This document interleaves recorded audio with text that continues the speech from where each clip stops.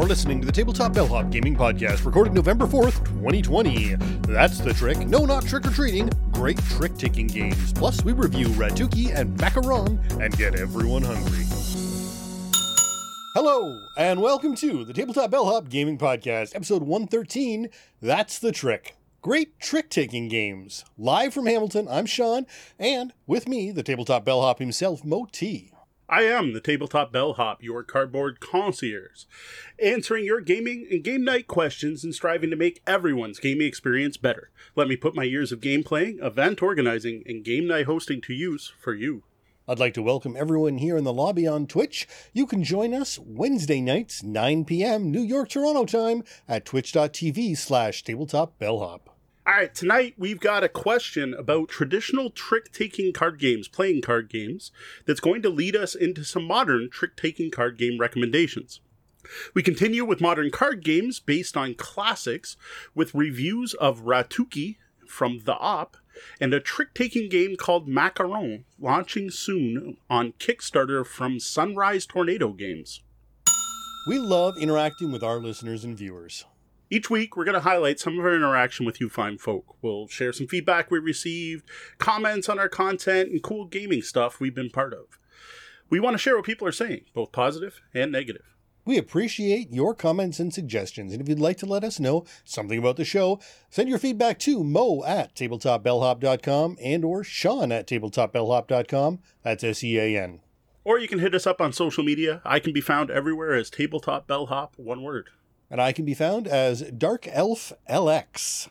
Up first, a comment on our Exit the Game Catacombs of Horror review from John James, who says, I played this one sitting. Worst decision. We completed it in 4.5 hours, I think. It was rough. Yeah, I can see that. John, we when we originally sat down to play that, when we were getting together over at Brenda's place to play it, we had expected to finish it in one setting, actually. We were hoping to. We were like, we got to get it done because we're going to review it on Wednesday, and I am so glad we broke it up.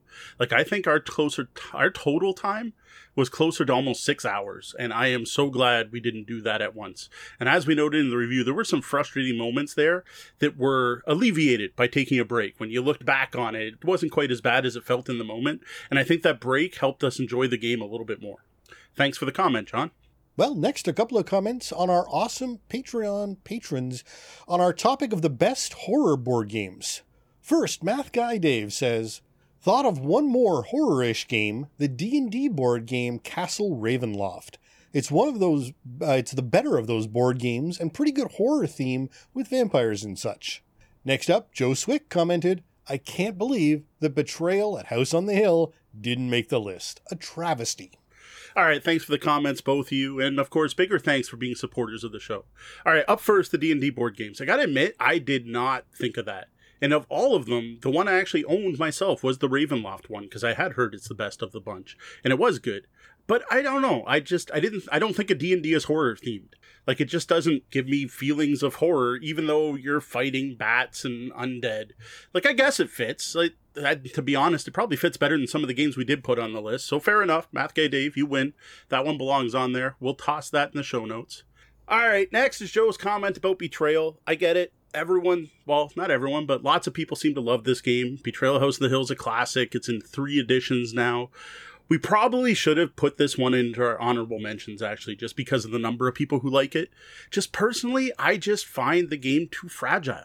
Like, first off, it needs the right group of people, and that group of people have to include people who pay attention to detail. I've had too many games of Betrayal where someone reads the haunt wrong and ruins the game for everyone because they didn't understand something properly. And then there's the fact that some haunts can be broken. Like, I remember one where we had to kill this monster that got stuck in a chute in the basement and there was no way to get to them and we just had to end the game. I just can't recommend a game that might be good some of the time, but could be terrible due to it just not working every time. So that's why Betrayal, you're never going to find that on any of my lists. I apologize for the fans out there. I'm glad you enjoy it. I'm glad you found something to love. You obviously have a group that's willing to put up with its idiosyncrasies and pay attention to detail. All right, well, finally, a great comment we got on the Tales from the Loop Starter Box RPG review segment of our live show from a couple of weeks back. Stacey Hampton wrote, Great review, guys. You hit all the important points necessary in making a decision whether or not to buy this. This RPG caught my eye through a series of events that started with the upcoming release of the board game. Intrigued, I discovered the artist and the artist books, the TV series, and then the RPG. For someone like me who enjoys the art and the gameplay, I am now introduced to the world of RPG and considering tipping my toe in for the first time. I think this would be a good intro for me. Thanks so much. Well, thanks so much for the comment, Stacy. This one made me really happy when it showed up in my YouTube notifications. I shared this one right away with Deanna and Sean. I'm like, oh, check out this awesome one. These are the kind of comments we love to see, and it makes what we do worth it, right? Like, I'm like, oh my God, like you actually nailed it. We got all the important points, and we made someone decide to get into RPGs. So we are introducing someone to a whole new aspect of the hobby, and that feels fantastic. That is mainly our goal here, is to, again, make your game nights better, right? To introduce people to new games, to give people new things to play and new things to enjoy. I love it. Well, that's it for this week's comments. Thanks to everyone who shares, comments, and interacts with our content. Now that things are wrapping up in the big world of politics, slowly but surely, time to relax with some games. A few quick announcements before we continue. Sign up to receive Tabletop Bellhop Weekly in your inbox. Once a week, I send out a newsletter that recaps everything we released in the week previous. Blog posts, new podcast episodes, reviews, or anything else we create. You can sign up by going to tabletopbellhop.com and subscribing right there in the sidebar, or go over to newsletter.tabletopbellhop.com. All right, the only other thing I've got this week is a reminder that our Animal Empire giveaway is still going strong over on the blog. This contest has 2 more weeks to go, ending the 18th of November. Now, to enter, all you got to do is head over to tabletopbellhop.com and check out the pinned post. Good luck! We love people who drop in and take part in our chat room, The Lobby. If you are here live, remember to stick around as we continue the show after the double bell with more chat and content that otherwise only our patrons get. All right, so I feedback in the chat room. As soon as we started talking about D&D and horror games, we got some feedback right away. So Jeff is thinking the same way I am. He's like, I don't know about D&D board games for Halloween. Maybe a D&D adventure with a Halloween theme, but meh. I will point out the board game in question here is based on the Ravenloft world, which is the horror setting for D&D. Though I just never found Ravenloft all that horrible, because it's D&D. Like, you're gonna kill the things. You're not running away from the things. You're finding out their weaknesses. Like, sure, you're fighting vampires and werewolves and mummies or whatever, but they're still, like, they could be goblins, orcs, and demons as far as most D&D is concerned. I never personally was able to really instill that horror into Ravenloft, except for the fact that you couldn't get home. Like, there was that aspect of it, of the getting stuck in the mist. That was about the only thing horrible that ever happened. And once the players eventually gave up on ever getting home, the horror element was kind of gone. Yeah, and to be fair, I mean, we never really ran it as any sort of horror event. I mean, anytime it was D&D, it was D&D. I mean, it's a right. fantasy RPG. If we wanted horror, we went over and played Chill. So there was no real sort of drive to work the horror into it, to make it a horror game. Right. No, I agree. And like I said, I owned Ravenloft. I read it. I don't know. It didn't really have a bunch of tips and tricks to make things. Like, there were no real suggestions on how to make them more horrible. Evil John saying Strahd can be horror for sure. Strahd is the adventure set in Ravenloft for the 5th edition. I have the original AD&D adventure and a second, and I actually ran it in 4th edition because there was an update on the dungeon online, the magazine. And I got to admit, it was one of the worst adventures I ever ran. The main fight with Strahd, which should have been dramatic, was not. And I'm not going to get into why, but it just wasn't good. It was not fun. The other thing we're talking about a lot in the lobby is sports and sports games. So I think we're going to put a pin in that one. I don't know who will credit. Maybe Evil John is the one that mainly suggested it'd be a good topic. I think we're going to put a pin in that one to come back to at some point. Because in the 2 years we've been doing this, that's something we've never covered. And while I may not be an expert on, well, definitely not an expert on sports, but not even an expert on sports games, I do have some personal favorites. Plus, as usual, we can do some research. And I think that'll be a useful one to put out there. Absolutely. There's a lot of sports games out there. And as we move into the colder months in the northern hemisphere, you know, there's some, and having missed a lot of the sports that we normally would have gotten this year, thanks to the pandemic and with shortened seasons and so forth, a little bit of sports fun might just be what the doctor ordered. There you go. Just jumping back again to Ravenloft, I guess I ran Ravenloft more horrible than I thought, since Angie Games played in that game, and she says, I felt Ravenloft, you were doomed, you were stuck, and you weren't actually going to take out Strahd. So I guess I did a better job of it than I thought. I guess as a DM, it just felt like another D&D setting to me. But again, for board, like, compared to other stuff on our list where, like, you're fighting the universal monsters, how is that any different than fighting mummies or whatever, although they're based on horror movies instead of D&D? I don't know. We'll throw it in the show notes. We'll keep it in there. And, of course, I'm amused that Tech had to point out, no, I apologize, we still do not have Canadian merchandise. Like I said, Canada is not doing so great with the COVID compared to they were in the past. Parts of the country are not doing well, and our potential source happens to be in one of the hot spots. So I think it's going to be some time. I'm sorry, we're working on it. But for those of you in the States, you can go to merch.streamlabs.com/tabletopbellhop to find Tabletop Bellhop merchandise. If you do, I would love it if you tagged me online with a picture. I would love to see what some of this stuff looks like. And who knows? We had one patron featured on the show in their merch. You could be too. There you go. Yeah, we'll share the picture. Or if you don't want to share a picture, we could do that too. Absolutely. All right, so tonight we're talking trick-taking games. We're not talking sports. We're not talking horror. So before we get into game recommendations, we are going to be looking to the chat room for feedback on their personal experience with trick-taking games. This is more like when you were growing up. Did you play? Did you not? Did you see it? Was it around? That's going to tie into the question once we get to it. Now, once we do get to game recommendations, we would also, of course, love to hear about the games we missed. As usual, we're going to do a list of 10 games tonight, and there is no way that is close to covering all the trick-taking games out there. There are a lot of them. We're here to answer your gaming, or game night questions. You can send your questions to questions@tabletopbellhop.com or head over to tabletopbellhop.com and click on Ask the Bellhop. Social media works too. We're everywhere as Tabletop Bellhop, one word. Now, the best way is for questions to come through our website or joining us live on Twitch, where you can just send your questions directly. I'm not going to say no to a question asked anywhere. Tonight's topic comes from patron of the show and local Windsor game designer, Roger Malash, who writes, Hey Mo, I'm still enjoying and learning a lot from your podcasts. I recently came up with a dice game called Euchre Dice. I pretty much learned to count playing games like Euchre and Crazy Eights, so I thought Euchre Dice would be a game that everyone could enjoy. I started to playtest the game, and I couldn't find any players who were familiar with Euchre, and a very few who were familiar with trick-taking games in general. Growing up, I remember seeing at least one, if not a few, euchre games going on in high school and college cafeterias at any given time, as well as parties, at work, family get-togethers. I was surprised to see how few hobby gamers had played games like these. There seems to be some sort of cultural divide between today's hobby gamer and traditional games like euchre. Is this just a local phenomena, or is there some type of cultural divide that needs to be bridged? Well, thanks for the very detailed question, Roger. So what I thought we'd do with Roger's question here is we're going to start off with an open discussion between Sean and I, as well as input from the chat, on the popularity of traditional card games right now in 2020. A lot of that I'm hoping we can get some feedback from the chat room, since Sean and I are pretty much the same age and would have had similar experiences, especially going to schools in Windsor, right? We're both from Windsor. So hoping to get a little bit more feedback on that. From there, though, what I want to do is I want to move on to some game recommendations where we'll suggest some modern trick-taking games, hobby board games that we think are great and worth checking out.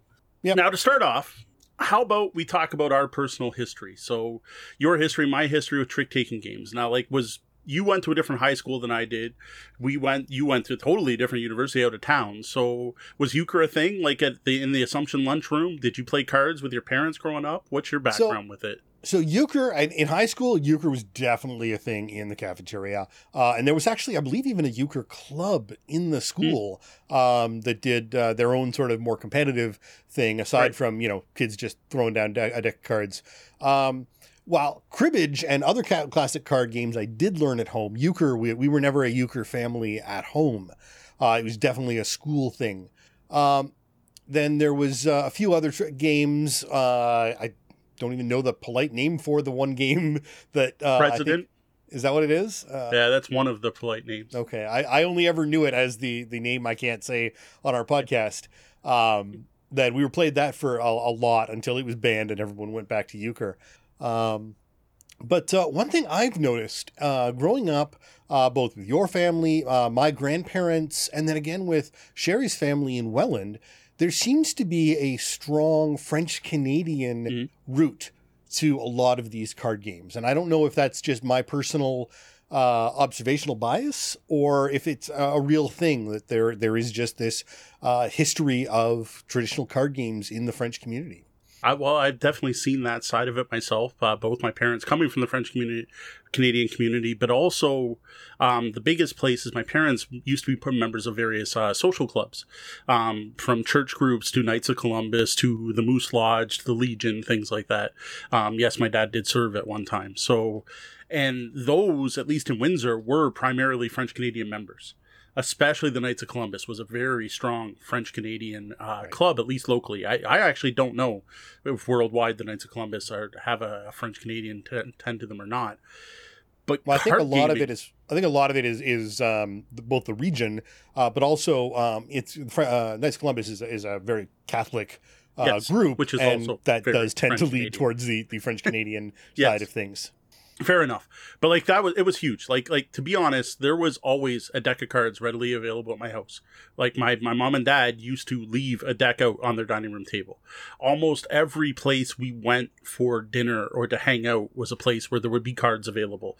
Again, the Knights of Columbus, the Legion, stuff like that. My dad also played a lot of local sports, and we go back to whatever sports bar, whatever you'd support the venue, right? Like the sponsor, you'd support the sponsor, you go play baseball, you go back, if you struck out, you buy a pitcher of beer, and everyone sat around and played cards. Like it was ubiquitous. Like I grew up surrounded by people playing traditional card games. Now, my parents did play euchre, but mostly only, like my dad refused to play euchre for fun, he only played for money. So they would join leagues. They would join euchre leagues and enter euchre tournaments. For them, though, the big game was crib. And that still is for both my parents was cribbage. That was the game they liked the most. Now, high school, euchre was huge. Just like Sean said, everyone was playing it. I'll admit I wasn't. By then, I had discovered role-playing games and other hobby board games, and I was more interested in sitting in a corner reading my Realm of Chaos books during my lunch break. But it did seem like everyone else was playing it. University, you saw it, but the big thing that happened when we were in university, at least in Windsor, was the collectible card games hit. And those spread beyond just the gaming community. Like that got a lot of new people. And I saw more people playing Magic the Gathering than I saw playing euchre or poker or anything like that.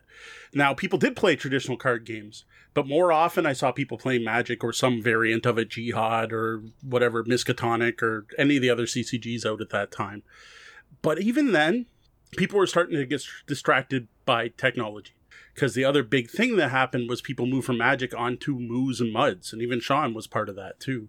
And that was a big shift. Like all of a sudden, all the people were sitting around playing Magic were now sitting in the computer science lab in this virtual world doing that instead, which I think goes to what we're going to get some comments later from our Discord channel, and I think that kind of ties in a bit. Yeah, it's interesting. I didn't in the high school. I definitely didn't see the shift while I was there to that digital format. It was still very much card-based in some form or other. Right. And of course, we didn't have cell phones. I didn't get my first cell phone until I was almost graduating university. But it's interesting. I think there's definitely some of the Yu-Gi-Oh! And the Pokemon that sort of took over. Right. But then those got banned as well. Like I know, again, this is a bit different in the grade school, going down to the grade school, but with my kids, they were interested in doing the card thing and bringing the Pokemon, but then those were banned for various reasons because there were bad actors, scamming kids for valuable cards that the kids just thought were cool. Mm-hmm. And those were all banned, and nothing ever really seemed to replace it. Like there was no one ever wanted to play even something like Uno or something like that with the other kids from school. Those games still get played at home. We'll still play Uno and a few other card games with the kids, but there's never really been any interest that I've seen from the kids at school to continue that sort of trend. Now, when they banned card games, did they ban all card games? Like, could you bring a deck of traditional playing cards, or it was only ever just like specific games. They banned Pokemon, and I believe they banned Yu-Gi-Oh. And it was all because of that trading. Like, we played a couple times here, and my kids never got into it. I don't know why. It was probably banned at their school before they could really quite possibly. So, jumping to modern times, I gotta admit, I don't see it much now with gamers. Like, I don't think I've ever seen anyone break out a deck of cards at a WGR event. And I've been running WGR events since 2002. So in the last 18 years at public play gaming events, I don't see traditional card games, right? Like, I'll admit, I've seen decks of cards, but like we use them to draw prizes, and you use a deck of cards to do initiative and Savage Worlds, and there's RPGs that use deck of cards. But like, I haven't seen a group sit down and play Euchre or Hearts or Spades or any of those ever, like at the CG Realm, at Ian's Hugin Immunin years ago. Like, it just never happened. Now, for the previous generation, my mom still plays cards. Like, if it wasn't COVID right now, my mom would be at the Moose Lodge in West Windsor playing at her euchre club that she went to every Wednesday before we locked down. And I know where my dad lives, in long-term care, they have regular card game nights, though sadly my dad's not able to take part. But they constantly, like, there is definitely a generational... My parents played it more than we did. I play it less than they do. And my kids, we had to teach Gwen how to do a trick-taking game the other day. Right. Yeah, it's interesting. I mean, because you've got even classic kids games like Old Maid and things. Mm-hmm. You know, there are trick-taking games out there for the kids, but even those I don't think are getting the same level of attention that they once did. Interestingly, I just actually caught an article online from Detroit in 2019 talking about how euchre has dimmed, but is still being played in Ontario, the Midwest, and then Australia and New Zealand. Okay. So I think a large amount of America may have never really done the euchre so thing. Maybe it is local then. It does seem to be more of a Midwest, Ontario, sort of that central area sort of thing. And again, I do think there are some family aspects to it. So then, like, I would think, I never taught our kids how to play Crazy Eights. I think someone at one point taught them to play War, but it wasn't me, because I wouldn't have taught them to play War. This is weird talking trick taking, but like, I used to play Solitaire a lot. Mm-hmm. And that's one I definitely think's been replaced by a phone. Well, Solitaire, I mean, Windows killed Solitaire. Windows, yeah, exactly. Windows 95, from Windows 95 on, why would anyone lay out a deck of cards when you can play Solitaire, especially the Solitaire they've got now in the Windows 10 version? It's an obnoxious when they throw ads at you. But once you get away from the ads, it's actually got 4 or 5 different variants, and it's a really fun way to play Solitaire. All right, so you're talking about localization. I know we have someone from the desert down a little more south than the rest of us in the chat room. Now, I haven't been watching the chat as quick.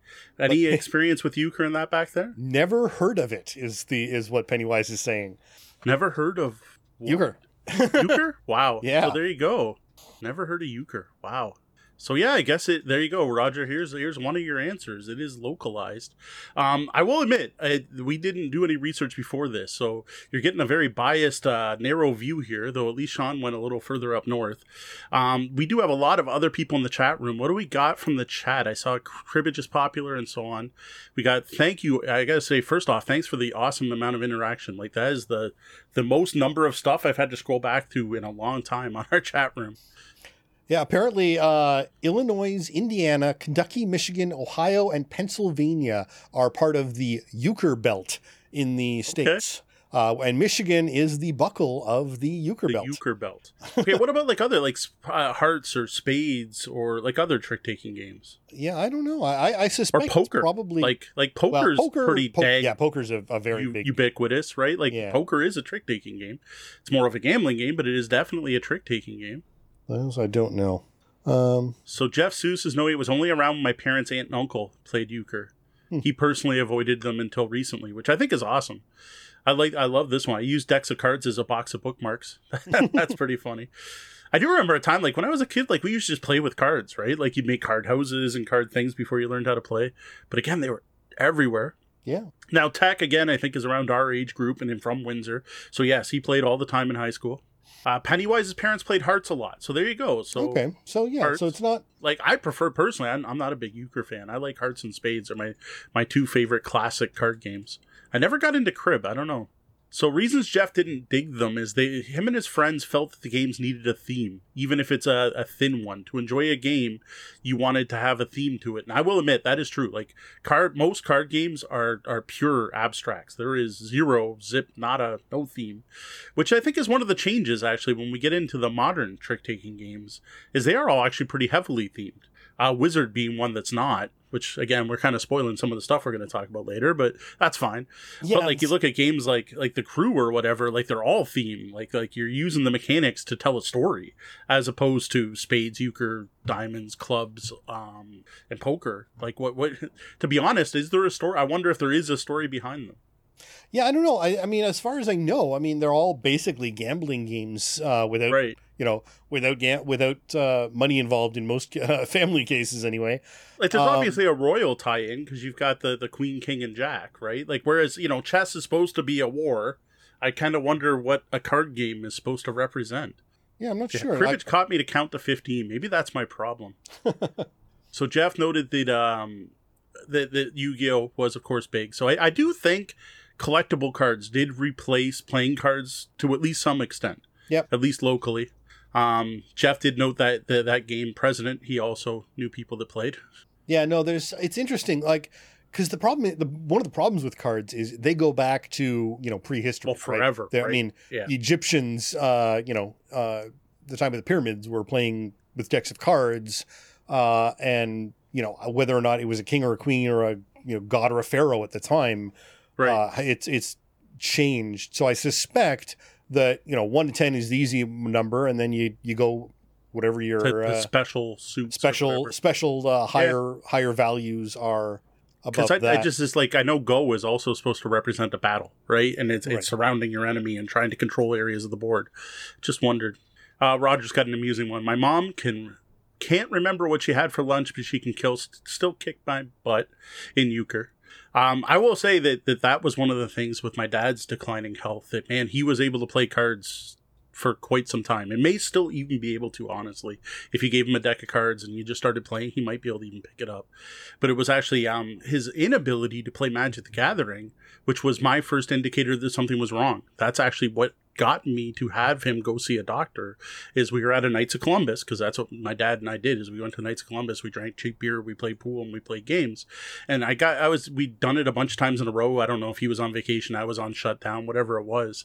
And I decided to I was cleaning up, and I found a sealed deck of Mirage and a sealed deck of whatever the one after that, the desert one. No, it was Ice Age and Mirage. Sorry, those two sets. And I'm like, oh my god, we have 2 sealed decks here. So I brought them thinking this will be hilarious. We'll each crack open a deck and just play Magic. And he wasn't able to play. And I'm like, wow, okay, that's not right, Dad. And that's what finally got him to go get diagnosed. And we found out that he had early stage Alzheimer's at the time. Right. There was marbles. People noticed that. People played marbles and Pogs. That's the other one. Yep. So euchre is biggest in Canada, with a little bit in a very few states. So even in Canada, it's mostly Ontario. So we have found the answer to your question, as far as I can tell, assuming that our chat room's smarter than we are. Interestingly, I'm just sort of scanning through some Vegas-based news on the history of cards, and initially the different royalty were very specific people, and so the King of Cards was for periods of time known as this person, and the Queen of Hearts was this person, and so there was that, but that wasn't so much. That was still more the theming of the deck as opposed to the game. The games were something you did with the fun decks, but doesn't really seem to have that theme behind the games as much as war. Obviously, I mean, that's about as themed as you get, I guess. Yeah, I just kind of wondered. It's interesting. So Tack did play some gin and rummy. That was popular. Those aren't trick-taking, but a theme can get in the way of a good trick-taking game, is Roger's view. So there we have the abstract gamer versus the story gamers, both with different views, which is great, because that's why there are multiple games on the market. Not every game is for everyone. Played rummy from time to time with their dad. That's Pennywise. Dominoes is and I would actually be interested to know if Dominoes was something that got played in schools in some regions, because I know there's a lot of like Dominoes can be one of those hardcore games, but also that's Pennywise is saying Dominoes is king down there. So, but Dominoes is also one of those games that often involves a lot of betting and is one of those things that schools may try to dissuade people from playing because of those betting connections. Yeah, you don't see Dominoes up here. Like, it exists, but few people. My parents spent a few years, like, I don't know, they had their Dominoes phase, where all of a sudden my parents discovered Mexican Train and one other way to play Dominoes. And every time we went over, like, let's play cards. I'm like, no, let's play Dominoes. And I preferred cards. Yep. But that didn't last. They ended up going back to cards. Yeah, well, I mean, it's also, I mean, you've also got some of the Chinese mahjong plays, and things like that. It does seem there definitely are some cultural roots to certain of these games. I believe Dominoes, and I'm speaking without any actual data right in front of me, but I believe there is a strong Hispanic background between in Dominoes. Yeah, I was gonna say that should be down south. I'm pretty sure that came up from Mexico. So, from what I understand. Which probably goes back to Spain, would be my guess. Possibly. All right, a couple of comments from our Discord channel earlier today. So Math Guy Dave pointed out, all I ever played was Spades and Hearts with the math team. But again, he played Spades and Hearts with the math team. Oh, and Bridge instead of trigonometry class. Now, Bridge is a game I didn't even bother to try to learn to play. Yeah. And then De Burke is known for euchre, but I've never played. I'm assuming De Burke is a school. Dubuque, okay. Or an area. I don't actually know Dubuque. Sorry, Math Guy Dave. That's probably where Math Guy Dave's from. I feel bad here. Now, his argument, and I think this may be true, and we kind of alluded this to a bit, and I think it's worth talking about, is in his opinion, phones have killed card games. That's why, as I've said before, many of my students don't know the suits anymore. So Math Guy Dave is a teacher, and his kids don't even know hearts, spades, clubs, diamonds, which to me just sounds weird. Like, I'm sure, like, Roger trying to teach people to play his euchre-based dice game, and he's like... Bye-bye, Meeple. Like Roger trying to teach people to play his euchre-based dice game, and they're like, what? What's a trick? And what's that? But yeah, people don't even know the four suits, which, man, like, I guess it probably happens, but no, I mean, times change. I mean, I still think of it as a pound sign and not a hashtag. There's things like that, where it's just, the things have changed. And I mean, a heart's a heart, but what is a spade? What's a spade? What's a spade in a club, right? They don't, those don't have any real physical connection to us anymore. So Jeff's saying he doesn't see phones killing cards. I still think cards died before phones became common. Yeah, and I think standard playing cards died before phones became common. But again, there was a drift towards some other collectibles, but also we were getting into some non-phone games. I mean, there were digital games in handheld games out there. Oh yeah, things like Tamagotchi, even little digital games that you could pull out of your pocket and play that didn't require the handling and sorting and dealing with of cards. Yep. Well, here's a theory then. I wonder if we only played cards because it was the only thing we had to do. We were bored and it was some way to pass time. And now there's a lot more options. You had your Tamagotchis, you had your Game Boy, you had whatever, your phone eventually. I think that might just be it, is we were presented with more options than cards. And you're like, wow, I can do something other than play a euchre for the 1,000th time. Yeah, no, I think there's also a definitely, to play a game of euchre, you need to have 4 people to sit down, or, you could do open hands and things like that. But basically, you needed 4 people to sit down, and you needed to kind of at least sort of like at least one other one of them. Whereas, with a little video game, maybe you only needed one other person, or maybe just yourself. It wasn't as hard to get things going. And, Magic, you only need one other player to sit down and get a game of Magic games. And sometimes, high school is a pain. Sometimes it can be hard to find 3 other people you want to deal with, especially on a regular, ongoing basis.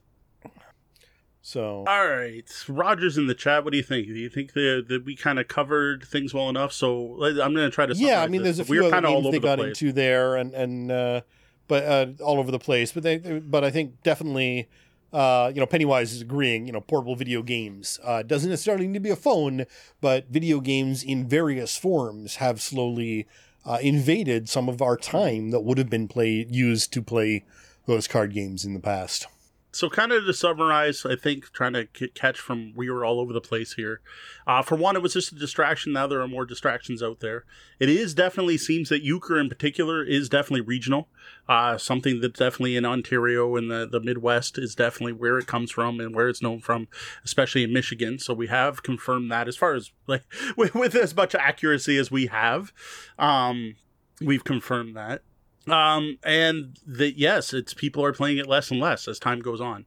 And I might get to the point where it dies off. That especially if kids these days don't know what a heart, spade, club, and diamond are. And to be honest, I don't know if my kids do. I actually don't know either way, because to me, I tend to enjoy games with a bit of story and a bit of background to them, kind of like Jeff in the chat room there. So I'm more likely to grab a thematic trick-taking game or a thematic card game than one that's just using a standard deck of cards. And there's just something, I don't know, it's that superiority feeling isn't the word for it, but just like those seem like simple games. I'd rather play something with a bit more meat to it, right? But I think it's just a bias because that's what I grew up with. So because I grew up with it, I feel that it's simple just because I was able to play it as a kid, which isn't necessarily true. Like people wouldn't still be playing euchre if there wasn't enough depth to that game to keep people interested for 80 years of their life. Yep. And so, pointed out in the lobby that one thing we haven't done here is we haven't actually explained what a trick-taking game is. Well, we'll leave that for people to discover on their own. No. So, a trick-taking game is a card game where, or not necessarily card, domino, you can have dominoes trick-taking games as well, but a game in which you play a set number of hands of whatever you're playing with, and the winner takes a collection from each hand, and generally take the one with the most, who has taken the most, or gained the most points from taking those tricks wins. So the trick is taking the victory of each hand. The other thing that is 99% common in almost every trick-taking game, if not all of them, is you have multiple suits of your cards or multiple colors, and usually one suit is dominant in a way. That's usually called the trump suit. And part of it is when you lead a card, so the first card played sets the suit for that round, and everyone else has to follow that suit, play the same suit. If you can't follow that suit, you can throw off, so you can throw a different suit. Whereas the trump, if you throw the trump off, it will take the suit. It would win the suit, even if it's not the highest number or highest card. That's a huge part of trick taking. So it's the combination of everyone plays a card, and the highest card takes that trick, so they get the points or whatever. Note in some trick taking games you don't want to take tricks, but it's the highest value. Trick avoidance games and trick taking games are sort of to me they're the same thing. They're still trick taking. It's just you're forcing someone else to take the trick instead of you. And good trick-taking games, in my opinion, combine both. And that's why I like hearts, is you can shoot the moon. Where you lose points for taking hearts, but if you get all of them, you get bonus points. I love that aspect of trick-taking. But the general thing is you're going to each play one card. The first card led, everyone has to follow that suit. If you don't and you have to follow, and if you don't have that suit, you can throw off. When you throw off, if you throw a trump, it'll take a suit. Now you can lead trump and still the highest number will take it. That's a generic thing. Now that's way easier to teach in person. It's a little hard to describe, but if I had a deck of cards, I can show it to you in seconds. Like it's really simple to teach the basic premise of trick taking. And as I said, we just did this the other day. Actually, we just taught my oldest daughter played her first trick taking game, one of the games we're going to review later tonight, and she was able to pick it up really quick. Now the strategy is where she had a hard time. Of when do I want to take a trick? When do I want to play trump? When do I not? And well, that's the stuff people have been trying to perfect in games like euchre for 100 or more. Well, way more than 100 years. Yeah, and if you want to understand just how difficult it is, just check Wikipedia for trick-taking games, and you'll see that there is a whole lot to it. It's not just as simple as, you play the cards and somebody wins and moves on. There's a lot of depth variance to the concept of trick-taking games. So we're going to take a look at some of those. Yeah, so I think we covered everything pretty well. I think we're good to go. So what we're going to do now is we're going to move on to modern trick-taking games. I personally still recommend playing the originals. Like I said, I love Spades and Hearts are my two favorite. Hearts, again, the neat trick in Hearts is the neat thing in Hearts is that the hearts are worth negative points. But if you get all of them, you get bonus points. That's a really rough overview. There's also something to do with spades and whatever that matter as well, and jacks and stuff. But anyway, the other one is spades, and what I like in spades is you have to bid how many tricks you're going to take every round. So it's a matter of you get your hand, you look at your hand and go, okay, with these cards, I'm going to take 7 out of the 13 tricks. And you get points for getting it right, and you lose points for getting it wrong. And those are my 2 favorites. Now, there are others, but those are the 2 I like the most. So what we're going to do now is move past the games that have been around for hundreds of years and move into some modern trick-taking games. Games that take those original concepts of euchre, spades, hearts, and do new things with them and take them to new places. As usual, this list is in no specific order, and at the end we'll have a few honorable mentions. All right, number 1, this is, I say it's in no order, but this is probably still the top of the list, I gotta say, is The Fox and the Forest. This is a 2-player only trick-taking game we mentioned a number of times on the show. I'm not going to repeat everything we said in the past, but as noted before, the biggest thing with this game is it shocked me that it works because it's 2 players only. Like, I, growing up, always think of trick-taking games as 4 players. Either 4 players exactly or 2 teams of 2. Never as something that would work with only 2 players, and The Fox and the Forest proved me wrong completely. Yeah, and we've talked about this plenty of times on the show of late, so we'll move on. But again, this was The Fox and the Forest. And then, of course, the follow-up would be the fact that while I was surprised The Fox and the Forest worked, I was even more surprised by the follow-up game, The Fox and the Forest Duet. This took the original 2-player trick-taking game and made it a cooperative game. Like, this is the first cooperative 2-player game I've discovered that works this well.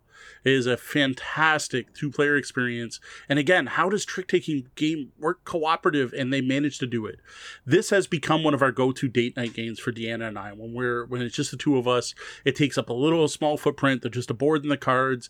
And man, is it good. The only problem is you play in silence. So depending on what you want from your date night game, you may not want it for that if you want to socialize while playing. Yeah, the lack of talking can be good or bad, again, depending on relationships and how the rest of the week went. But either way, that is Fox and the Forest Duet. Next, I have Diamonds. Now, again, I just mentioned this earlier. My 2 favorite trick-taking games are Hearts and Spades. There is another one called Clubs that I actually never played. I still love Hearts and Spades, and I thought it was fascinating that it's in my lifetime, like recently, that someone invented Diamonds, that for years went by that no one had made a game based on the Diamonds suit of cards. This is published by Stronghold Games and is the logical follow-up to Hearts, Spades, and Clubs. What Diamonds does that I like, for one, is it breaks that 4-player mold right away. You can play 6 players. I don't know, at the time, I didn't know any other big player count trick-taking games. So that was great. Then it has some neat hidden information mechanics where you have this little vault and you're holding how many gems you've collected.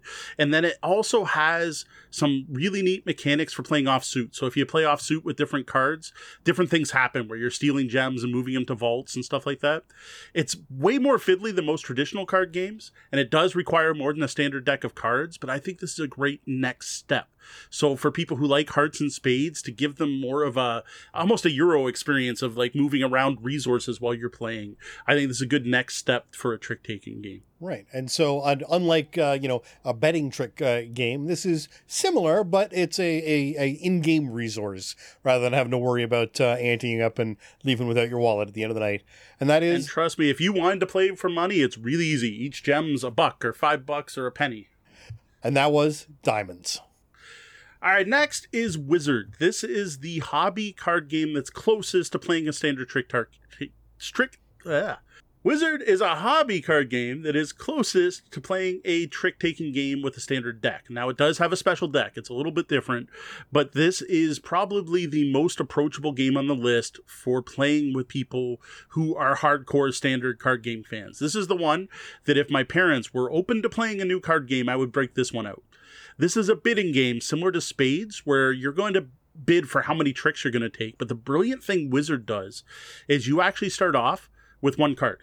So you do a 1-card hand. And the first card is, are you going to take the trick or not? Yes or no? And then you have a 2-card hand. You can take 1 trick, 2 tricks, or none. Then it's a 3-card hand. Then a 4-card hand up to, I think the max is 13 or 18, and I can't remember what. And then you get points for being right. You lose points for being wrong. I think that is a fantastic... It is my favorite bidding version of trick-taking, where you're bidding on your tricks. And why is it called Wizard? There is like one of the suits, or like there's a wizard or a joker. To be honest, I don't remember. It's been a long time since I played wizard. First time I played wizard was at a Great Canadian Board Game Blitz. So and I was really impressed. And I'm like, okay, I need to get a wizard deck now. All right. Well, that was wizard.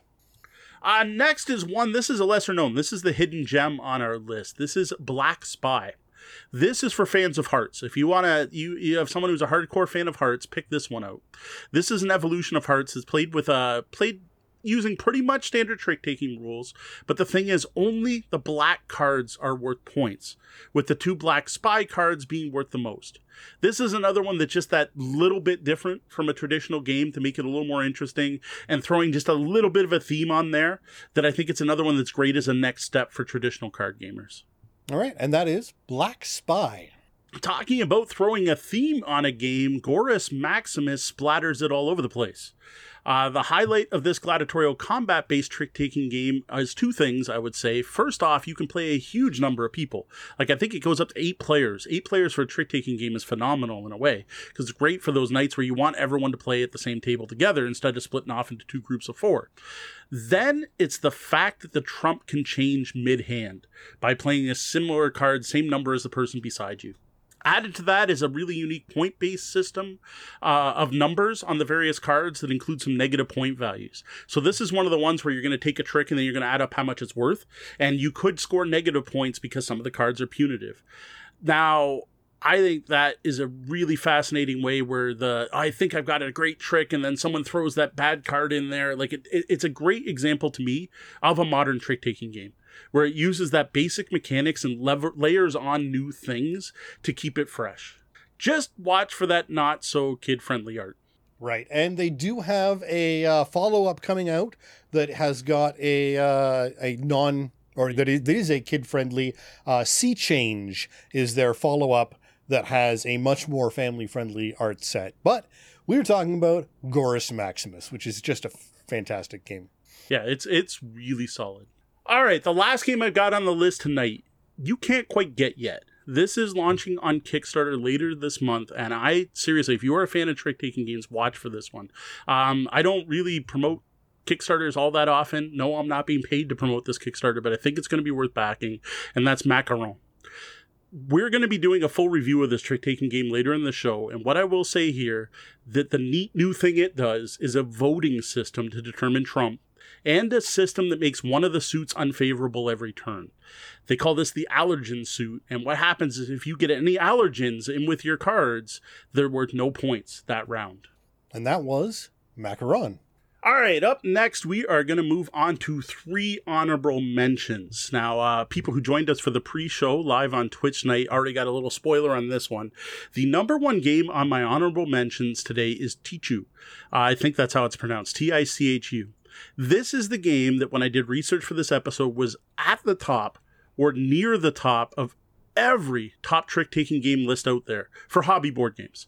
That technically Spades, Euchre, and Hearts tended to be on the top when you're looking at traditional card games. I figure this probably belongs on the main list, like for the amount of people that seem to love this game, except I've never actually gotten a chance to play it. So if anyone local, and I know we have some people in the chatter from Windsor, I have a copy of Tichu. I would love to try it. Earlier today, we just checked. It's not on Board Game Arena. I would love to give this one a try to see what the fuss is about. Tichu, Tichu. Everyone seems to love this. Haven't had a chance to play it myself. It is ranked 160th overall on Board Game Geek. So that's pretty big. Yeah, and it's been out since 1991. I mean, it's a classic, and that was Tichu.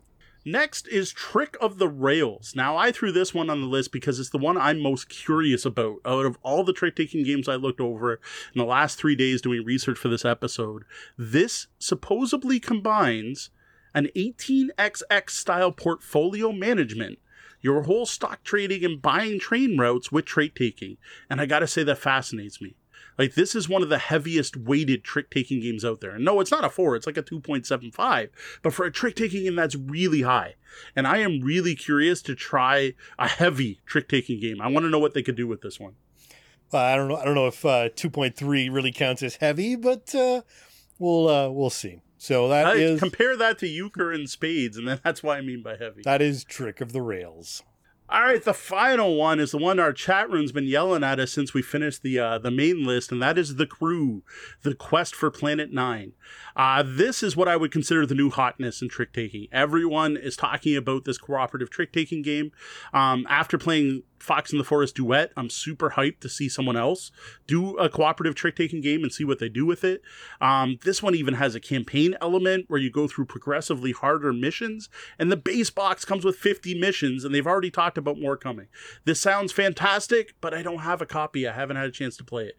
This is one I think I probably would have seen at the local game store had things not been as messed up as they are this year. And unfortunately, I just don't have a contact to get a review copy of this one. But I got to say, The Crew looks fantastic. It probably belongs on the main list. But again, I haven't played it myself. And I mean, we're talking about an 8.0 rating with 9,000 ratings, 58th overall in BGG, and number 3 in Family Games. Wow. That's big. That's The Crew, The Quest for Planet 9, released 2019, and Cosmos, actually, as one of the publishers on that. Cosmos, yes. You know what? I was supposed to get a copy of that. But unfortunately, Cosmos is no longer shipping to Canada, so we will not be reviewing any more Cosmos games. So yes, that is one I asked for. I knew I asked someone for that one. Yeah, it looks fantastic. I got to say, it looks great. That one is on Board Game Arena, so we probably should sit down and try it at some point. Absolutely. But card games, even more so. I feel like I want the cards in my hands. But fair enough. Well, that's it for our discussion on trick-taking games. We're going to head over to the lobby now and see if anyone in our chat room has any other games to add that we missed. All right, so we have everyone telling us to check out. We got 5 different people telling us to check out The Crew. Yeah. The Crew. So we're gonna have to check out The Crew one way or another. Jeff's even offered to lend it to us, so that might be cool. What I will ask Jeff is to play well 2 players, because I'm assuming if Jeff has it, it probably plays well 2 players. But that is the biggest thing I would be worried about. Community now, do we says have 2 to 5, best at 4. Best at 4, yeah. So that's a little rough. Though we do have extended family to play with. It is. I mean, it's not like it's not recommended at 2. It's just best at. Well, Pennywise is saying not a fan at 2. Oh, okay. So sounds like we may need more. So again, I have the chat open, but I haven't been watching it. What do we have that people have recommended that we missed? I did see some comments mentioning what they thought of what we talked about. Indulgence from Restoration Games. That is one I've seen the cover of, and that's all I know. I didn't even know that was a trick-taking game. Jeff Sue strongly recommends Whist. Now, this is another classic, though. So he's saying most trick-taking games today are just Whist, with different scoring methods, different numbers of hands, and different ways to determine trump. So Indulgence is a re-implementation of Coup d'etat or Dragon Master. That was one of my parents' favorite games. I have a copy of Coup d'etat downstairs. So that's what Indulgence is a re-implementation of that. Oh, fair. By Restoration You know what? Games. I got that. My parents used to play Coup d'etat 2 to 3 times a year with a local family. They would play games of Coup d'etat, and then they would play a full round of Mahjong. And I got my dad's copy, and I haven't had a chance to actually play it. It's been downstairs. It's on the pile of shame. So yeah, I would actually like to try Coup d'etat, and it's cool to know that's back. My parents were huge fans of Coup d'etat. Right. Rook, I know of. Again, I know of it because I share deals on it on Amazon all the time. Well, and I mean, that's about it. Rook is 100 years old. Yeah, Rook again is probably not a modern. I'm sure there are modern printings of it, but I mean, that's 1900s, early 1900s. I wonder if Restoration improved it much, or if it's close to the original. Now I'm tempted. I'm gonna have to break out my parents' copy of Coup d'etat and get that played sooner rather than later. Crew plays okay with 2, but with a variant. So there you go. So that's another thing that's going to keep us away from the Crew right now. Someday we will be able to gather again and we will play the Crew. Well, and you know what? Maybe tomorrow we may our normal Thursday night plans may get goofed up. So maybe we could try a 3-player on BGA, and if that falls through. So that's all I'm seeing from the chat right now. Are you ready to move on? I think so. I think we caught most of it while we were doing the actual discussion. Thank you again, everyone who took part tonight. That was a fantastic amount of interaction. As always, if you've got a game or game night question for us, head over to the website, click on Ask the Bellhop, or email us, questions@tabletopbellhop.com. Let's take a look at the fast-playing card game, Ratuki. First off, thanks for tossing this game in with some review copies we had acquired. We weren't expecting this one, and we appreciate it. Yep, thanks the op. All right, Ratuki was created by Greg Zima. Now, this is a card game for 2 to 5 players. It's a lightning quick game with each round lasting maybe 5 minutes and a full game taking well under half an hour.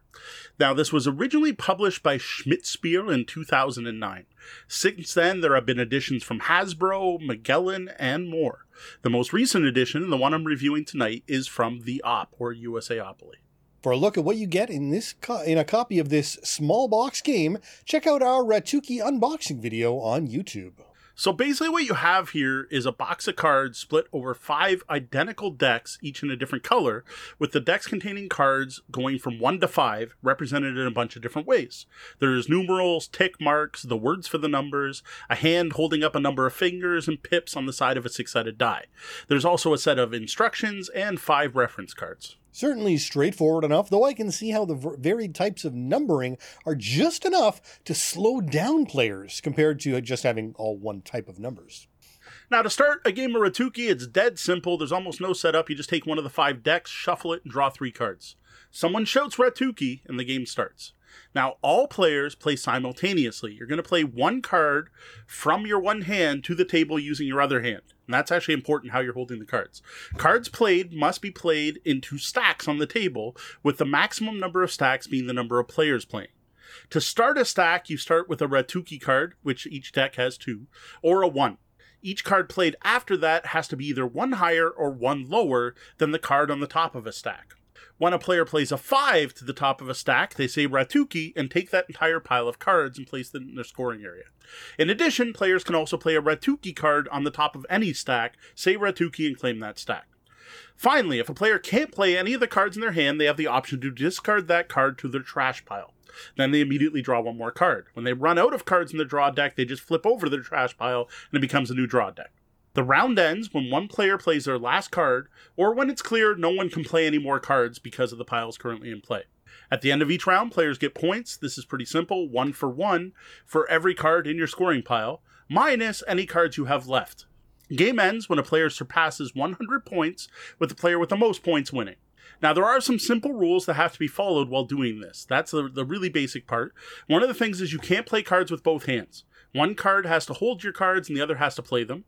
You can only play 1 card at a time, and after it's played, you have to draw a new one, so don't go bang, bang, bang. You got to go bang and draw and put it in your hand, and bang and draw and put it in your hand. You can only have a number of center stacks equal to the number of players, and if 2 players try to play on the same stack at exactly the same time, both players are actually penalized for competing for it and have to trash those 2 cards. So, unless I'm missing something here, there is an aspect of pure speed to this. If you can mentally and physically play faster than your opponents, you have the advantage. It is definitely all about speed. Whether that's speed of thought or speed of moving your hands, it is definitely. This is closest to games like Spoons. Now, for me checking out this game, right from looking at the box, I knew this was going to be one of those super quick, simple to learn games that's going to be good for a light game night. Probably great for playing with non-gamers, and possibly great for a game night with adult beverages. And I gotta say, Ratuki is definitely all of these. This is one of those games where you can be up and playing in minutes. The rules are extremely simple to teach and understand, though I do recommend, at least the first time you play with someone, do a quick simple round before you start keeping track of score, just to make sure everyone has the full concept. Those little rules about only using one hand, always making sure you draw, and reminders about the ties are also useful to make sure everyone's got those. Now, the other problem, though, is there's also potential confusion with the rules in this particular version of Ratuki from the Op, because the rules seem to be missing the section on how to end a round. Now, while it should be obvious that you stop when someone's out of cards or when you can't play anymore, that's not actually stated anywhere. Plus, you don't know if it's when everyone runs out of cards or if it's when one person runs out of cards, where the proper rule is when one person runs out of cards, you stop. Yeah, indeed. I managed to find a copy of the Hasbro rule print sheet that, while similar, had an additional rule, one specific additional line that was missing from the Op version. Yeah, I think this isn't actually an errata. This is, I think they meant to include it in there. But again, you're going to figure it out. Like, you're going to get to the end of the first round and go, well, I guess we stop now. It wasn't game breaking in any way. Now, besides that small rulebook omission, I didn't find anything really to dislike about Ratuki. It's a simple, fast-playing card game that worked great with all adults and with one of my kids. Sadly, the youngest wasn't interested in trying. My extended family loves it. It's one of those super fast, furious, fun, with just enough thinking to make it interesting. Where it's not, 52 card pickup a war. There's definitely some thought required. Yeah, I can definitely see my kids enjoying this one. It's the same sort of game like Uno and others that are the right level of competitive, but you've also got that speed factor, so it's not just round the table. You've got to keep thinking fast. Overall, I think this is a great gateway game. This is perfect for introducing people who dig card games in general to more hobby games. I also think this is a good one for non-gamers. This is so simple to pick up. This is the kind of thing you can get your parents playing, get grandma to, well, depends how quick grandma is. Bring it out to a pub or something like that and get going. It's fast, furious, quite fun. What I like this one for is building the energy level. I like to start with this. Like, you get this going and everyone, your heart's pumping. You're trying to play things quick and be that. And it gets people starting to interact. I think it's a great first step, first game of the night. I even think hardcore gamers are going to enjoy this one, again, as a starter, to get things ramped up, to get people energized, but also as a filler, to take up time between games or to relax your brain a bit before moving on to heavier games. Overall, as a family, we've had quite a bit of fun with Ratuki. I think it's a great choice if you're looking for, a nice, quick, light, easy-to-play card game that's very accessible to gamers of all experience levels. Plus, it does have the advantage of playing up to 5, which is a little higher than your standard card game. Well, for a slightly more in-depth look at Ratuki, you can head over to tabletopbellhop.com and click on Reviews. Welcome to a preview of Macaron, a modern trick-taking card game launching soon on Kickstarter. Before we begin, I'd like to thank Sunrise Tornado Game Studio for providing us with a review copy of this game. All right, Macaron was designed by Tata Wu and features art by Holly Chu and Richard Kim. I do apologize if I got those name pronunciations wrong. This is going to be published by Sunrise Tornado Game Studio. Assuming it gets funded, it's expected to hit Kickstarter later this year, possibly later this month if everything goes smoothly. This card game plays 1 to 5 players, with each game taking about half an hour. I would actually say less once people know the full mechanics. The somewhat pasted on theme here is that players are pâtissiers in French making macaron gift boxes for King Louis's birthday. Due to the fact that the version of Macaron we received is a pre-production copy and does not feature final artwork or components, we did not record an unboxing video. I do believe that it is on Tabletopia, however, though. Yes, it is. Yep, that is part of the ways that they are doing previews of. Now, the components we did receive that I think are going to stay the same are 4 group boards that are showing 1 or 2 macaron types, a central playing board that includes a score track, a bidding track, and a place to track the number of gift boxes completed by each player each round. There are going to be 52 cards that are split over 7 suits. 6 of these suits have cards numbered 1 to 7. The final suit, the chocolate macaron, has cards from 1 to 10. There are 14 voting tokens, which include 1 start player token, a marker to match which suits are royal, which is the term for Trump in this game, and which flavor is the allergen. More about the actual mechanics of that later. Now, player components, interestingly, my copy only had enough for 4 players, include a betting token, a score token, and a completed box token. Again, what I have are prototypes. I have meeples. I'm certain the game is probably not going to come with meeples. So, now that we have an idea of what you get, how about you tell us how to play this modern trick-taking card game? All right, so this one is more than you would expect from a trick-taking card game. Like, there's definitely some complexity and granularity and fiddliness to this game. So it's going to take a little bit more to explain than most trick-taking games. So to start the game, you are going to first have to adjust the number of suits, which is the flavors of macarons based on the number of players. You're also going to pick which side of the main board to use. Basically, there's an easy and an advanced side. The advanced side is for longer games that a higher score, and it adds more granularity to the bidding phase, which again, I'll get to that in a minute. So is that a bit like using the easy and hard sides of Azul, where it's not a hugely different game, but it adds a little bit more difficulty into the play? Yeah, I would say so. Especially the main thing is if you want to play a long game, you have to use the advanced board because the scoring track's longer. And like I said, it does add a little bit more granularity to a couple of the phases, which I'll describe in a bit. Not a huge change, though. It definitely doesn't feel like playing a different game. Starting a round, you're going to shuffle the deck, and the cards are dealt evenly to all players. Now, if you're playing 4 or more players, you're going to also distribute the voting tokens evenly. Players are then going to look at their cards and pass 2 cards to one of their opponents, starting with passing to the left, then passing to the right. People have seen this in many trick-taking games over the years. This is nothing new. Once everyone has their hands, their final hands, it's time to determine what the royal group is and the allergen. Now, these are unique concepts to this game in a way. With less than 4 players, it's really simple. The player to the left of the start player picks the royal group, and the player to the left of them picks the allergen. Now, with 2 players, note that would go back to the start player. Now, with 4 or 5 players, this is where it gets neat, is there's a voting round to make this determination. Now, voting is done with these little voting chips, which are played one at a time in player order. They're placed above or below a specific macaron flavor, with votes above a flavor counting as positive and votes below being negative. Now, after everyone's voted, you flip all your chips over and you do the math. Now, the group of macarons, which are in pairs, that has the highest total, once you've done all the math, becomes the royal group. Then the individual flavor, not group, with the lowest total becomes the allergen. Okay, that's... Yeah, well, I mean, it's a flavorful concept to throw into a trick-taking game about food, so... Now, players do get one final option before the round starts. Now that they know the allergen, they know the royal group, they can bid on how many completed boxes of macarons they will make during the round. At the end of the round, they're going to get bonus points if they're right, and they're going to lose points if they're wrong. Note the bet's optional, so this isn't like, say, Spades or Wizards, where you have to bet how many tricks you're going to take. Also note that these are only completed boxes. We'll get to why that matters in a minute, because not every trick you take is going to score for you. So playing around a macaron, you are playing a trick-taking game. Starting with the start player, continuing clockwise, everyone's going to play 1 card. The first card led determines the suit, the flavor for that hand. Every card played after that has to follow the suit, if possible, and the highest card played wins the trick. If a player can't follow suit, they can throw off suit.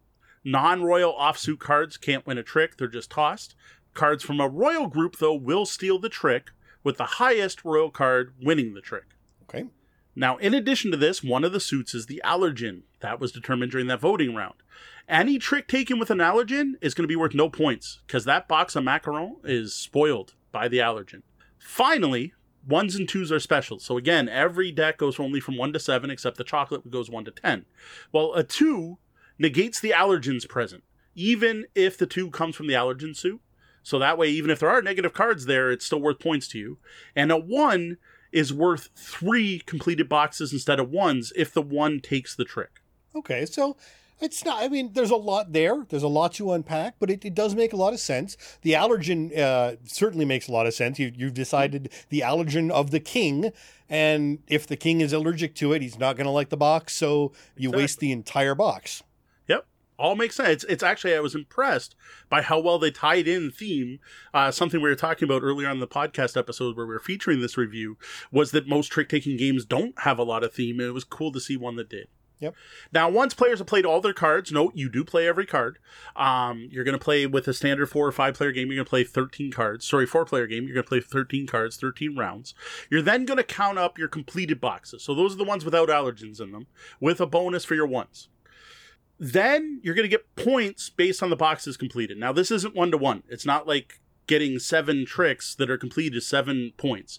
This is important because, like, you actually get more points for getting 0 tricks than you do for getting 1 or 2 tricks. So what you do is you're going to look up on the board and put your meeple on the spot, and then you're going to look in a column and see how many points you get. So, for example, on the easy side of the board, completing 3, 4, or 5 boxes is all just worth 3 points. Whereas, again, the advanced side is a little more granular. Only 4 and 5 boxes will get you 3 points. Right. Now, a standard game of macaron ends when one player hits 10 points, with the player with the most points at that point winning the game. The game also presents the option to play to 20 or 30 points using that advanced side of the scoreboard. In addition to these rules, there are a full set of solo rules that uses a bot player called Emma.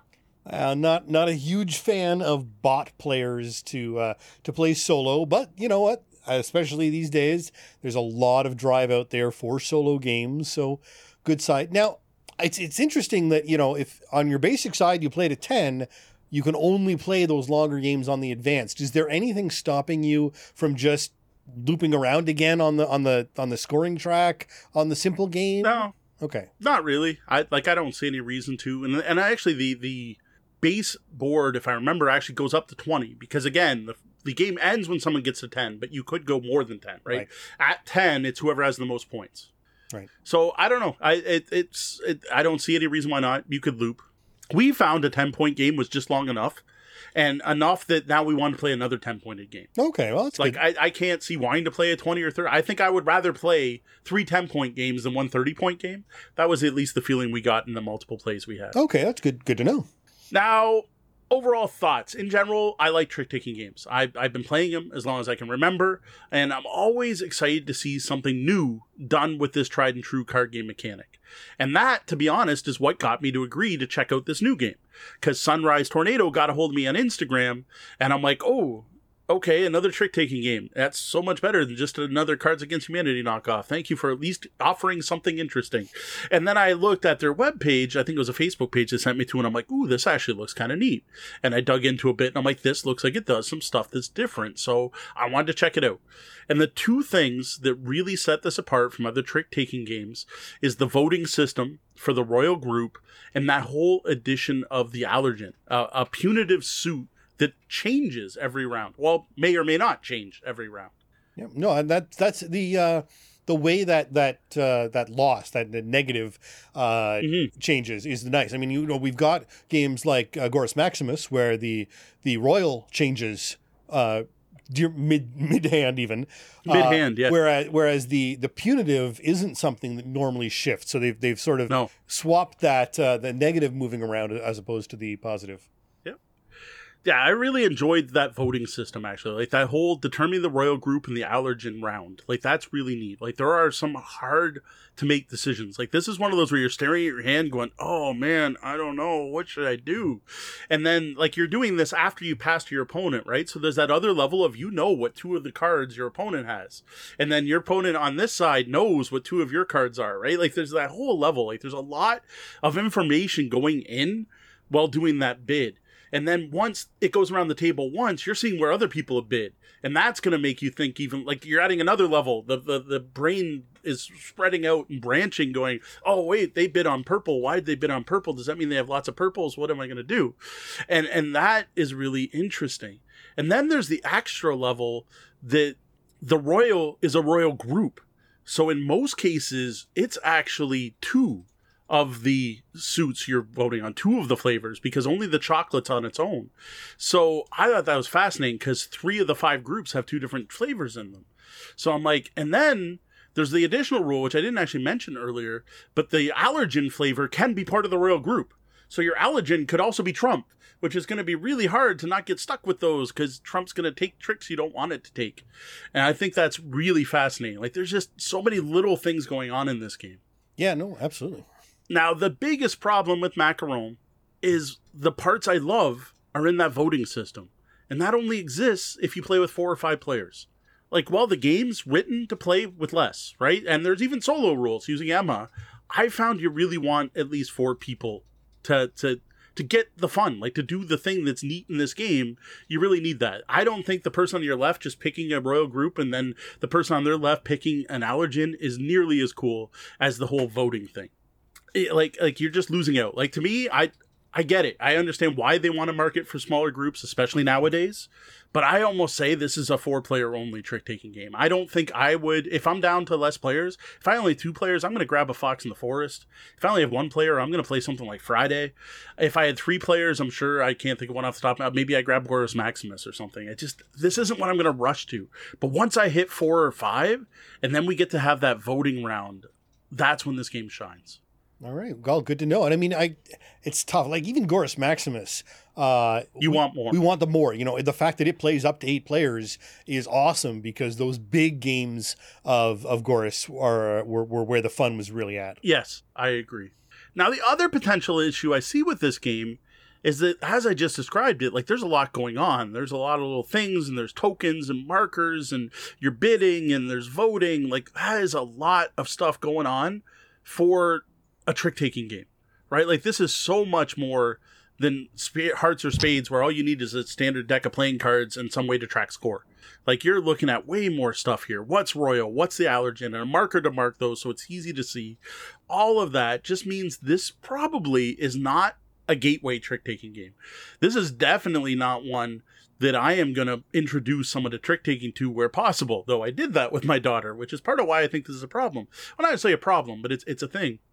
And I don't even know if this is a good next step for traditional card game players. Like, I think I'd rather pull out a Wizard or a Diamonds before breaking this one out if I'm playing with someone who I'm like, what's your gaming experience? Like, hey, I played Monopolies and Hearts. I'm like, I think I might want to leave Macaron in the box for a little bit. Like, this is just more complicated than what you'd expect from, oh, it's a simple card game. This is definitely not just a simple card game. Right. Now, despite the fact I have a preview copy of the game, I gotta say I was pleased with the design work that I saw. Again, this may not be finalized, but as far as I know, the card design is. Besides featuring some really appealing looking art, it looks delicious, there's a lot of helpful information on the cards. That for one, make the game colorblind accessible and easier to differentiate between the cards. For one, the numbers are clear, like the big 1 through 7. Is huge. Each suit's artwork and the overall color of each suit is unique, so you can tell them apart by color. But in addition to that, there are small unique symbols for each suit showing the flavor. So like a blueberry for the blueberry and a pistachio for the pistachio. And then they even put a letter on each card group, which is especially useful when trying to figure out which cards in your hand are royal. Once you've determined the royal group, well, there's a thing showing which group each of them are in. Now, I will admit the chocolate and the almond suits could have been differentiated a bit more. In your hand, it's fine, but across the table, they do look a little bit similar. But overall, I was really impressed. Well, and it's always good to see these companies, taking that extra step and looking for ways to make as many people as possible able to play the game, whether they be, dyslexic or vision issues or whatever the issue is. Giving them those options to make that game accessible is always fantastic. No, I totally agree.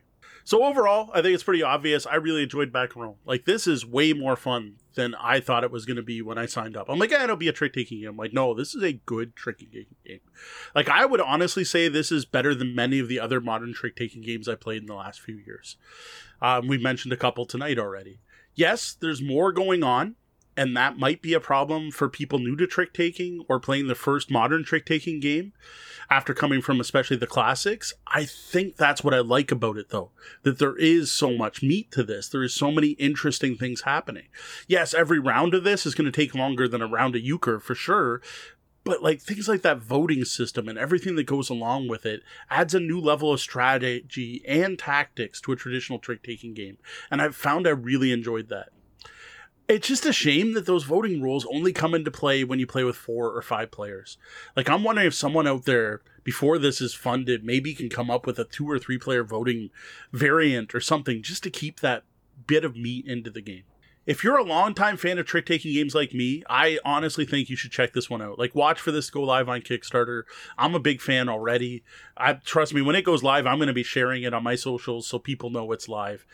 If you like card games in general and don't mind trick-taking games, you're like, I like card games. Trick-taking is okay.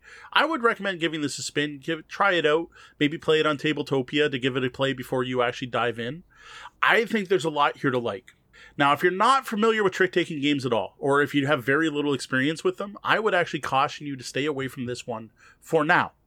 Go out, find some other modern trick-taking games, try them, try some Diamonds, try a Fox in the Forest, try a few other games to see if you dig that style of play, and if you do, then come back and take a look at Macaron. And we've got an Ask episode just about modern trick-taking games that you're welcome to take a look at our list from. Now, for a somewhat more in-depth look at Macaron, you can head over to tabletopbellhop.com and click on Reviews. And I see we've had a little bit of chat in the lobby. Before we move on to our week in review, especially people talking about how yummy this game looks. It does. I really gotta say, one of the things they offer, and I thought this was kind of silly, is you can get 2 different card backs. I decided to go with the tree version myself, but you could also get the shelf. So mine is like a tiered, pastry tiered, triangle tape thing with all these macarons on it. You could instead get these rows and rows of macarons. And I personally didn't care because I knew it wouldn't affect gameplay. And I'm like, send me whatever you have more of, right? So you don't have an abundance of one left over at the end. I gotta say, people are saying yes, the art looks tasty. Game sounds pretty good. people aren't sure about the bot player in a trick-taking game. I will admit, I did not. I probably should have sat down and played the solo game. But just reading it just seemed fiddly. And it was like, if this is here, then Emma does this. And if Emma does that. And I'm like, you don't get the vote. And that's the neat thing. I'm like, to me, I don't know. Like, that's the disappointing thing about this game, is I honestly think they should have just made a 4-player game. And I get it. A 4-player game isn't going to sell to as many people as a 1 to 5-player game is. And 5, which might be fine. Again, I didn't have the components to play 5. And yes, I could have scavenged some other games around my game room to get me the components to play 5. I wonder... But I wasn't going to do that. I wonder if... I'm not actually familiar with Tabletopia. I wonder if they have a scripting... Like, I know you can do a lot of scripting in Tabletop Simulator. If you can script the solo play in Tabletopia so that all that fiddliness is taken care of by the computer in a real bot format. That would certainly... I understand. I think Tabletopia is more of a platform, like more hands-off, but I'm not positive. And I don't know if Roger's still in our chat. He might be able to say more about Tabletopia, because I know he was using it, but then switched to Tabletop Simulator. So. Yeah, I'm not sure. I know Tabletop Simulator, you can do quite a lot of programming if you really dive into it, and I'm just not familiar with Tabletopia. All right. Yes, Evil John, we're going to leave the final comment that he's worried about buying this game because I would try to eat the game. So yes, I totally get that. There's another topic for us someday. I don't think we're going to do it. It's more of an AMA question. Games you want to eat. There was actually a Twitter conversation yesterday, maybe 2 days ago. The question was, what board game would you most want to eat if it was turned into edible components? I actually pulled out my Romper Room Gingerbread Man board game from 1973. Go look it up. It's actually on Board Game Arena. It's Romper Room Gingerbread Man game. And I had someone who said, "I'm there. Don't ever invite me to your home. Your heirlooms are not safe," because this is actually, this game has been in my family for 3 generations now, basically. Right. So it can look a little tasty, other than the fact that the plastic is a little on the glossy side. There you go. Yeah, Pennywise is saying New York Slice. Yep. The Camels and Through the Desert. The I don't know, Chiclets or whatever they call them in Citadels. Well, a number of people mentioned Azul. Sintra. Yeah, St. Glass of Sintra. They look like halls already. So they look like halls. The original Azul look like Jolly Ranchers. Yep. Yeah, so Roger is noting that Tabletopia is not good for scripting. The Eggs and Wingspan, a number of people. No, we could totally do this. This could be a whole episode. Yeah. Maybe that'll be our April Fool's episode for next year. Edible games.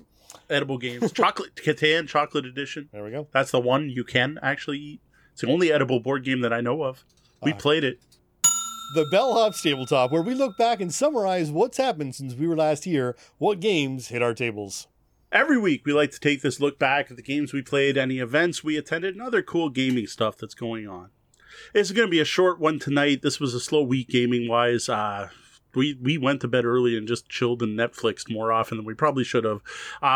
Friday night, though, Deanna and I did sit down and play some Gloomhaven Jaws of the Lion. I realized that we missed this in our last weekly. We should probably be tossing in a little short summary because we knew there are a lot of Gloomhaven fans out there. So we do live stream these games on Friday nights, not necessarily every Friday, but we try, starting at 9 p.m. We started at 9 on Friday and left which scenario to play up to our viewers. And it was a choice between the Defiled Sewers and the Beguiling Sewers. And I'm sorry to say, Deanna was disappointed. The fans went with the Defiled ones. And I do have to take maybe more than a little of some of the blame for that one, as we were rather light on viewers due to Twitch notifications not going out. And Deanna lost her wish. Yes, she did. Sean was just hoping for Skaven, I think. No, it was an interesting game. They were definitely defiled and nasty and gross. There was some gross things to fight. This was our first escape style scenario, which is cool. We've seen those multiple times in Gloomhaven, and I've got to admit, they are some of the hardest scenarios in Gloomhaven. And well, that seemed to carry over to Jaws and the Lion because this was our tightest game ever. Yet again, they threw in a new mechanic, something pretty simple. They just happened to be a sewer area that flooded and everything would shift one scare at the end of the round. But still, it's something new. It's something interesting they're adding to Gloomhaven. And I dig that they're making every scenario unique that way. I like that. This was literally down to a single card draw. And it was stressful. We managed to win it, but it could have went either way right up until the end. And what was fun about this one is we were overly confident for way too long. We're like, this doesn't seem that bad, until a certain thing happened and we pulled a certain switch and it was like, oh, this is never going to happen. And I'm still shocked we won. That got ugly fast. In a big way. And now I'm noting, Pennywise is saying, I tend to avoid the streams due to spoilers because I'm soloing. But one thing you can definitely check is because of the branching system in Jaws of the Lion, once you've gone somewhere, you will never be able to go back and play those other scenarios. Mm-hmm. So if you have gone a different direction, then hopping on the stream doesn't spoil anything because you can't actually play those scenarios. Yeah, so in this case, if you have done the Beguiling Sewers, feel free to watch check out the Defiling Sewers, because you're technically not allowed to play them now. I mean, nothing's stopping you from just going in and doing it for the heck of it, but you can't actually play it for the game officially. Yeah, there are no rules for casual play in Jaws of the Lion, which I thought was interesting.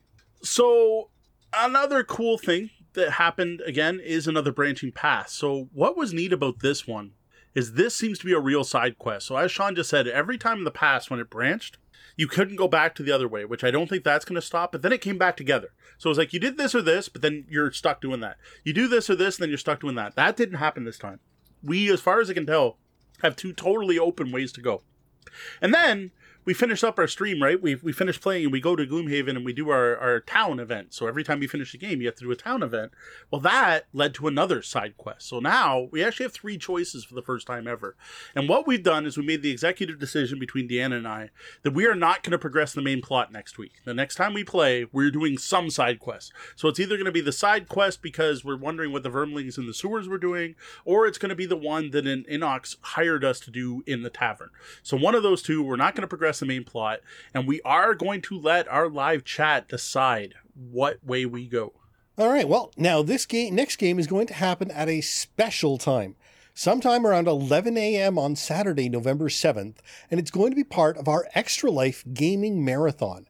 After that special game, though, things should be back to the regular time of 9 p.m. on Fridays.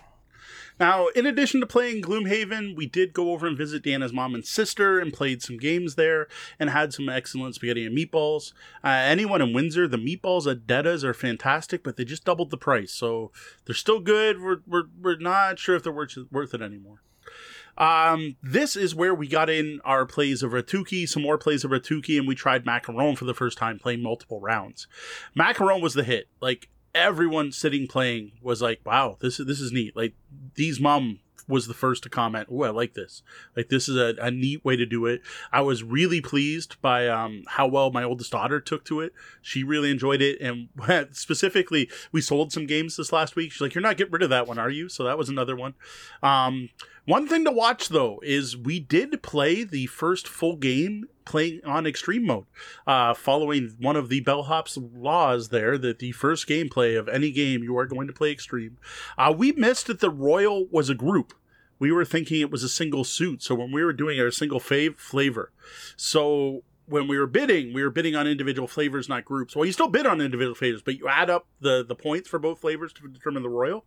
What I will say is that if you ever do get Macaron once it's out there, if you want to try an interesting house rule, this worked. Like, it worked with a single Royal and it worked well. We had a ton of fun playing that first game, and we're already sold on it before realizing we were doing it wrong. So to me, that's like an official variant as far as I'm concerned. Like, that was one of those extreme plays that definitely didn't ruin the game. I gotta admit, though, it is kind of more interesting having 2 Trump suits in a game, because that's not the kind of thing you see in a normal game, but it definitely works both ways. Interesting. All right, well, how about a look ahead? What do you have planned for the coming weeks? All right, so this Saturday is our Extra Life event, and I realize most people listening to this, it's already done and over with. So I do want to thank anyone who showed up to the live stream and or donated to the cause. Like, usually for Extra Life is huge, like a huge event that spans months with multiple events and RPG events and book exchanges and everything else.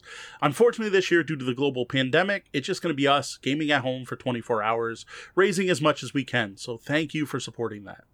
Now, next week, we are looking at, on Wednesday, we are going to be answering a question about RPGs that use standard playing cards, which I thought was an interesting follow-up to this week's episode, where we talked about traditional card games. So we're going to talk about RPGs that use standard playing cards, not tarot cards, because that could be a whole other topic we found out after I started doing a bit of research on this one. Well, Deanna actually started doing a bit of research on that.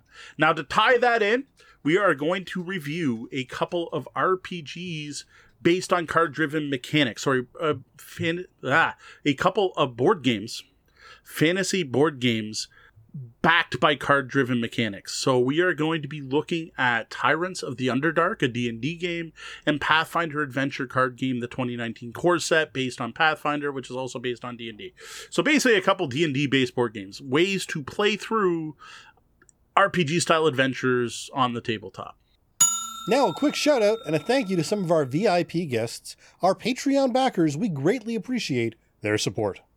First off, I want to welcome back Joe Swick to our esteemed list of Patreon patrons. Glad to see things must be getting back on track. And thank you very much, Joe, for showing your support yet again. It was good to see you on Monday at the Sean and Brett show as well. Evil John, thanks for your patience and understanding as far as getting to the virtual game table. It will happen. Will happen. Matt Lichenwaller. Thanks, Matt. Roger Malash. Great question today, Roger, and thanks for dropping by our chat room as well. Zopi, thank you. Well, that was the double bell. That means my shift's coming to an end, and we must have dropped the portcullis early because Ryan didn't make it in. Though the doors to the lobby are closed and the portcullis is keeping out our blind meeple, you can always find us across the web and social media as Tabletop Bellhop, one word. Drop by our website at tabletopbellhop.com for more gaming content. If you like the content we're providing and would like to support our continued efforts, please consider tipping the Oreo Belltop through our new and improved Patreon at patreon.com/tabletopbellhop. Remember to join us here on Twitch every Wednesday night at 9 p.m. Eastern. That's New York, Toronto time. And watch for the Tabletop Bellhop Gaming Podcast to hit your podcatchers and YouTube at 2 a.m. every Tuesday. Well, that wraps up the time we have for the show tonight. For those of you here live, thank you for joining us, and be sure to stick around and join us in the Penthouse Suite for the after show. For Tabletop Bellhop Gaming Podcast, I'm Sean. And I'm Mo. Thank you, and game on. Graphic design by Brian Weiss at RPG & Co. Music is Nimbus by Evening Land. The podcast is released under a Creative Commons Attribution License.